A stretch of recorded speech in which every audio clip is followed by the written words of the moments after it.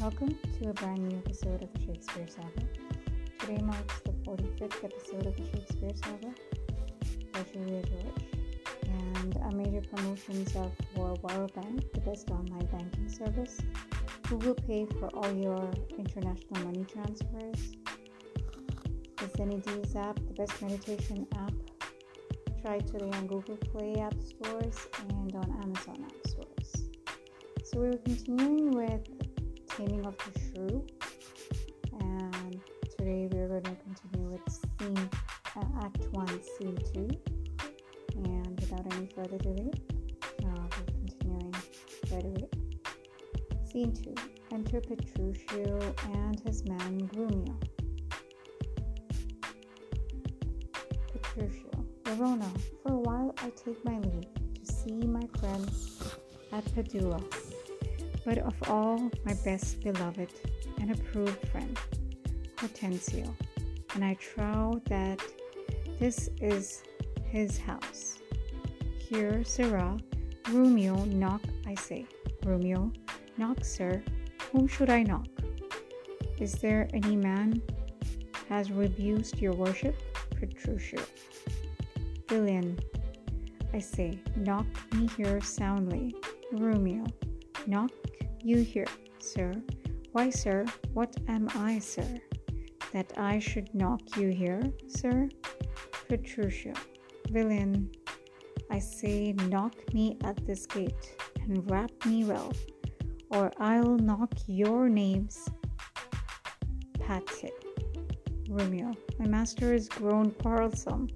I should knock you first, and then I know after who comes the worst. Petruchio. Will it not be? Faith, sirrah, and you'll not knock. I'll ring it. I'll try how you can sol, fa, and sing it. He rings him by the ears. Grumio falls. Grumio. Help, mistress, help. My master is mad. Petruchio. Now, knock when I bid you, sirrah. Villain. Enter Hortensio. Hortensio. How now? What's the matter, my old friend Grumio? And my good friend Petruchio? How do you all at Verona? Petruchio. Signor Hortensio. Come you to part the fray. Can tutu il curo ben trovato, may I say? Hortensio. Alia nostra casa ben ventu molto ornato. Signor mio Petruchio, rise, Grumio, rise. We will compound this quarrel. Grumio rises. Grumio. Nay, 'tis no matter, sir, what he leges in Latin. If this be not a lawful cause for me to leave his service, look you, sir, he bid me knock him, servant to use his master, so being perhaps for aught I see 32 a pip out. Whom would to gauze I had well not at first, then had not Grumio come by the worst. Petruchio. A senseless villain, good Hortensio, I bade the rascal knock upon your gate, and could not get him for my heart to do it. Grumio. Knock at the gate, O heavens, spake you not these words plain, sirrah? Knock me here, rap me here, knock me well, and knock me soundly. And come you now with knocking at the gate. Petruchio. Sirrah, be gone, or talk not, I advise you. Hortensio. Petruchio, patience, and Grumio's pledge. Why this a heavy chance, twixt him and you, your ancient trusty pleasant servant Grumio. And tell me now, sweet friend, what happy gale blows you to Padua, here from old Verona? Petruchio. Such wind as scatters young men through the world, to seek their fortunes farther than at home, where small experiences grows but in a few. Signor Hortensio. Thus it stands with me. Antonio, my father, is diseased, and I have thrust myself into this maze, happily to wive and thrive, as best I may, crowns in my purse. I have and goods at home, and so am come abroad to see the world. Hortensio. Petruchio. Shall I then come roundly to thee, and wish thee to a shrewd ill-favoured wife? Thou dost thank me but a little for my counsel, and yet I'll promise thee she shall be rich, and very rich. But thou wert too much, my friend, and I'll not wish thee to her. Petruchio, Signora Hortensio. Twixt such friends as we, few words suffice, and therefore if thou know one rich enough to be Petruchio's wife, as wealth's burden of my wooing dance, be she as foul as was Florentia's love, as old as Sibyl, as crust and shrewd as Socrates, Xanthippe, or a worse, she moves me not, or not removes at least affection edge in me. Were she as rough as are the swelling Adriatic seas, I come to wive it wealthily in Padua. If wealthily, then happily in Padua. Grumio to Hortensio. Nay, look you, sir, he tells you flatly what his mind is. Why give him gold enough, and marry him to a puppet, on an eaglet baby, or an old trot with near a tooth in her head, though she have as many diseases as 52 horses? Why, nothing comes amiss, so money comes withal. Hortensio. Petruchio, since we are stepped thus far in, I will continue that I brocade and jest. I can, Petruchio, help thee to a wife, with wealth enough and young and beauteous, brought up best becomes a gentlewoman.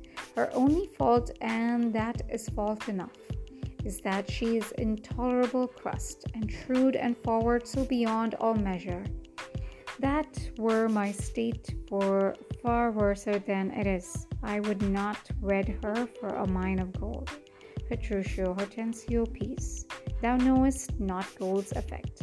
Tell me her father's name, and 'tis enough, for I will board her, though she chide as loud as thunder when the clouds in autumn crack. Hortensio.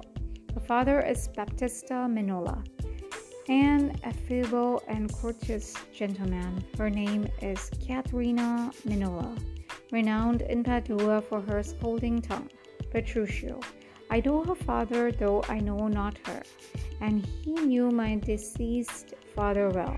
I will not sleep, Hortensio, till I see her. I therefore let me thus bold with you, to give you over at the first encounter, unless you will accompany my thither. Grumio to Hortensio. I pray you, sir, let him go a while. The humor lasts. Oh, my word, as she knew him as well as I do, she would think scolding would do little good upon him. Say, may perhaps call him half scores knaves or so. Why, that's nothing. Or he begin once, he'll rail in his rogue tricks. I'll tell you what, sir, as she stands him but a little, he will throw a figure in her face, and so disfigure her with it that she shall have no more eyes to see withal than a cat. You know him not, sir. Hortensio. Tarry, Petruchio, I must go with thee, for in Baptista keep my treasure is.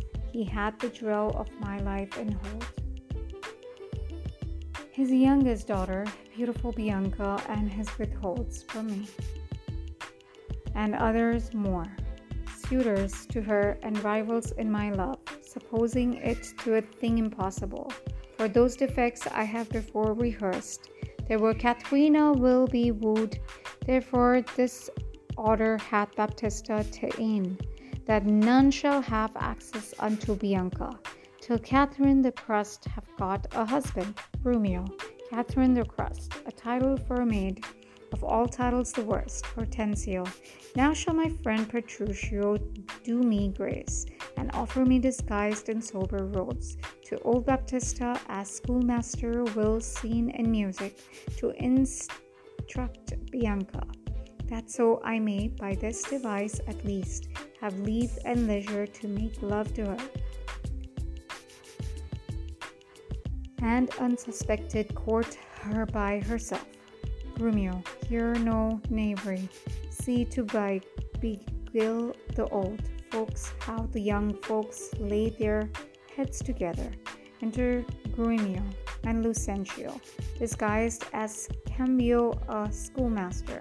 Master, look about you. Who goes there? Ha, Hortensio. Peace, Grumio. It is the rival of my love, Petruchio. Stand by a while. Petruchio, Hortensio, and Grumio stand aside. Grumio, aside, a proper stripping and an amorous. Grumio to Lucentio. Oh, very well, I have pursued the note. Hark you, sir, I'll have them very fairly bound. All books of love see that at my hand, and see you read no lectures to her. You understand me over the beside, Signor Baptista's liberally. I'll mend it with a liquorous. Take your paper too, and let me have them very well perfumed, and she's sweeter than perfume itself. To whom you to go, what will you read to her? The rest will be continued tomorrow in the next episode. Thank you.